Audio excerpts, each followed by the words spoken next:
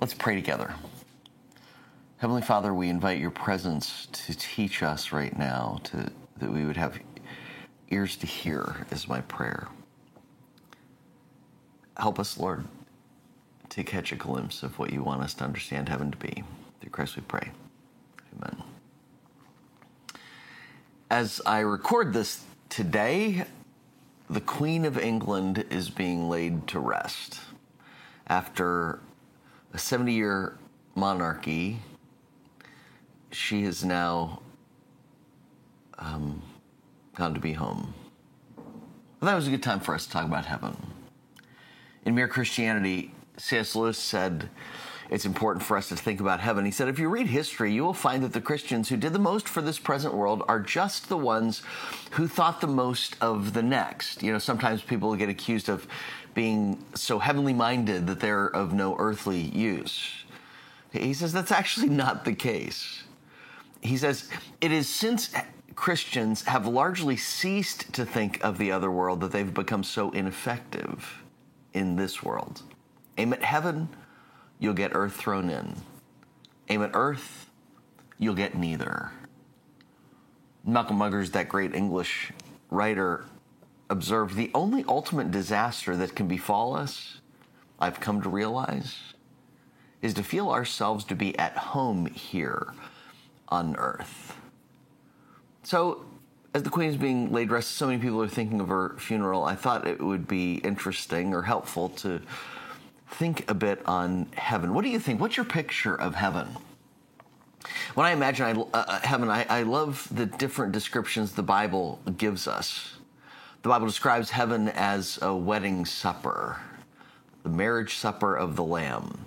Describes heaven as that place where there is no more tears, no more sorrow, no more pain, no more war, no more death, no more separation. The former things have passed away. Heaven, of course, is a place of great joy. C.S. Lewis described heaven as that, said joy is the serious business of heaven.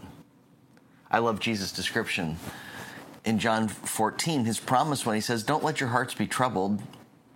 Believe in God, believe also in me. In my Father's house are many rooms. Jesus says that if we think about heaven, it'll help us not be troubled today. So when you feel troubled, think, in my Father's house are many rooms. If it were not so, would I have told you that I'm going to prepare a place for you? And if I go to prepare a place for you, I will come again and take you to myself, that where I am, you may be also. Is there a more powerful, appealing description of heaven than Jesus' description there? He says, heaven is going to be home, in my Father's house. And then Jesus clarifies, heaven is a home made for us, made for you. I'm going to prepare a place for you, he says, twice.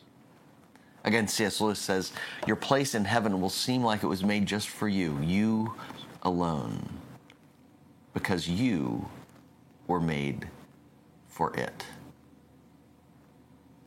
He makes the point that there is a continuity between earth and heaven, that in this place, today in time, we are being made for our place in eternity.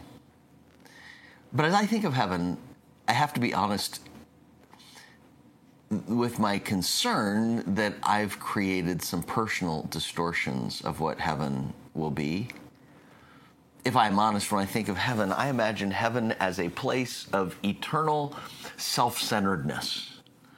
You know, a place made just for me. That means in heaven I get to do whatever I want and enjoy whatever I want and play whatever I want and spend my time however I want. It's all going to be about me.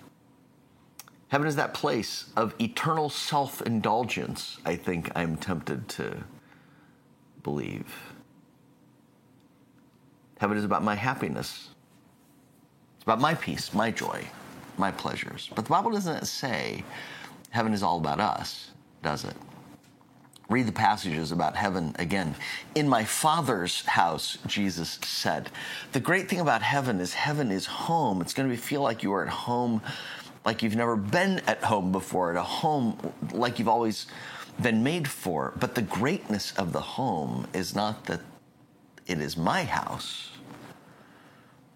but the beauty of the house, the homeness of the home of heaven. It is in my Father's house, Jesus says. Return to Revelation 4 and think about what heaven will be like. There, John writes, immediately I was in the Spirit, and there was a throne in heaven, and someone was seated on it. Verse 4, around the throne were 24 thrones, and on those thrones sat 24 elders dressed in white clothes with golden crowns on their head. And they talk about creatures that were worshiping, and day and night they never stopped saying, holy, holy, holy, Lord God, the Almighty, the one who was and who is to come.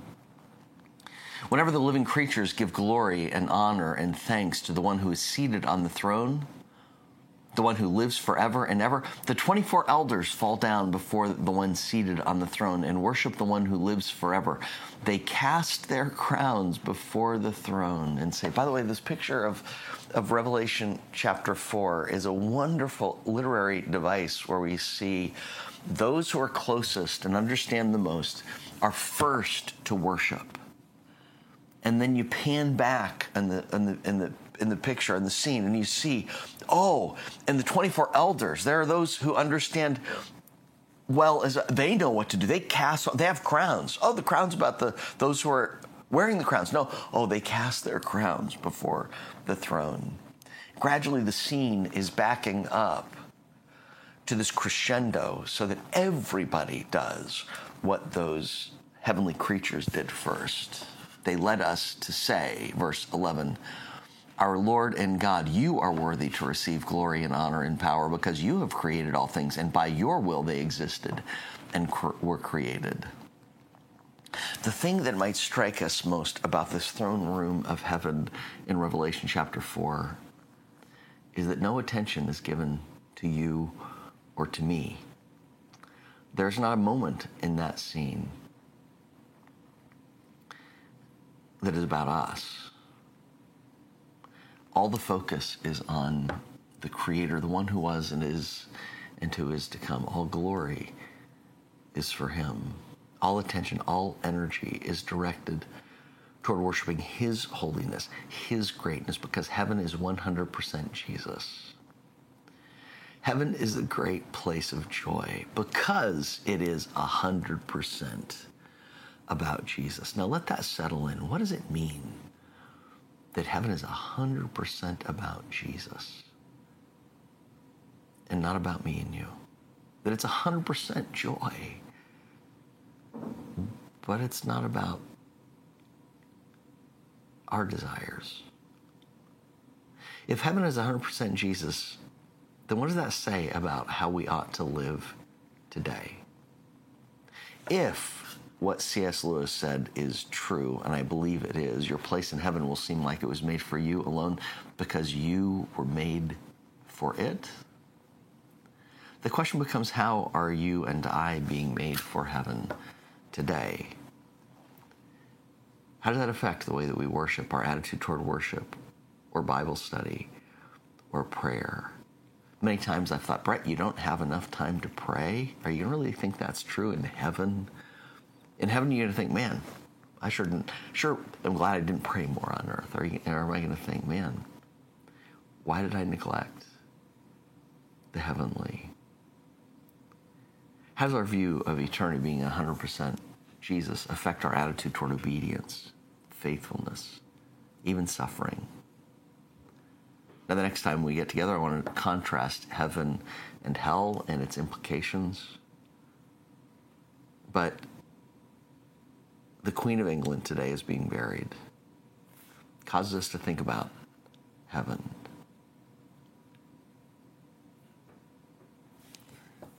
How does our attitude toward heaven today prepare us for the realities of heaven tomorrow?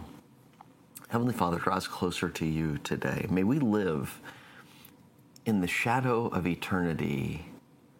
May every priority and every value, may every interaction that we have with people reflect the truth of eternity, that you are God, that your glory matters, that walking with you and knowing you matters, that focus on self is death, but focus on you is life. Through Christ I pray these things. Amen. If you found this encouraging, I would encourage you to maybe share it with somebody else and use it as an opportunity to start a spiritual conversation with someone you love. Till next time.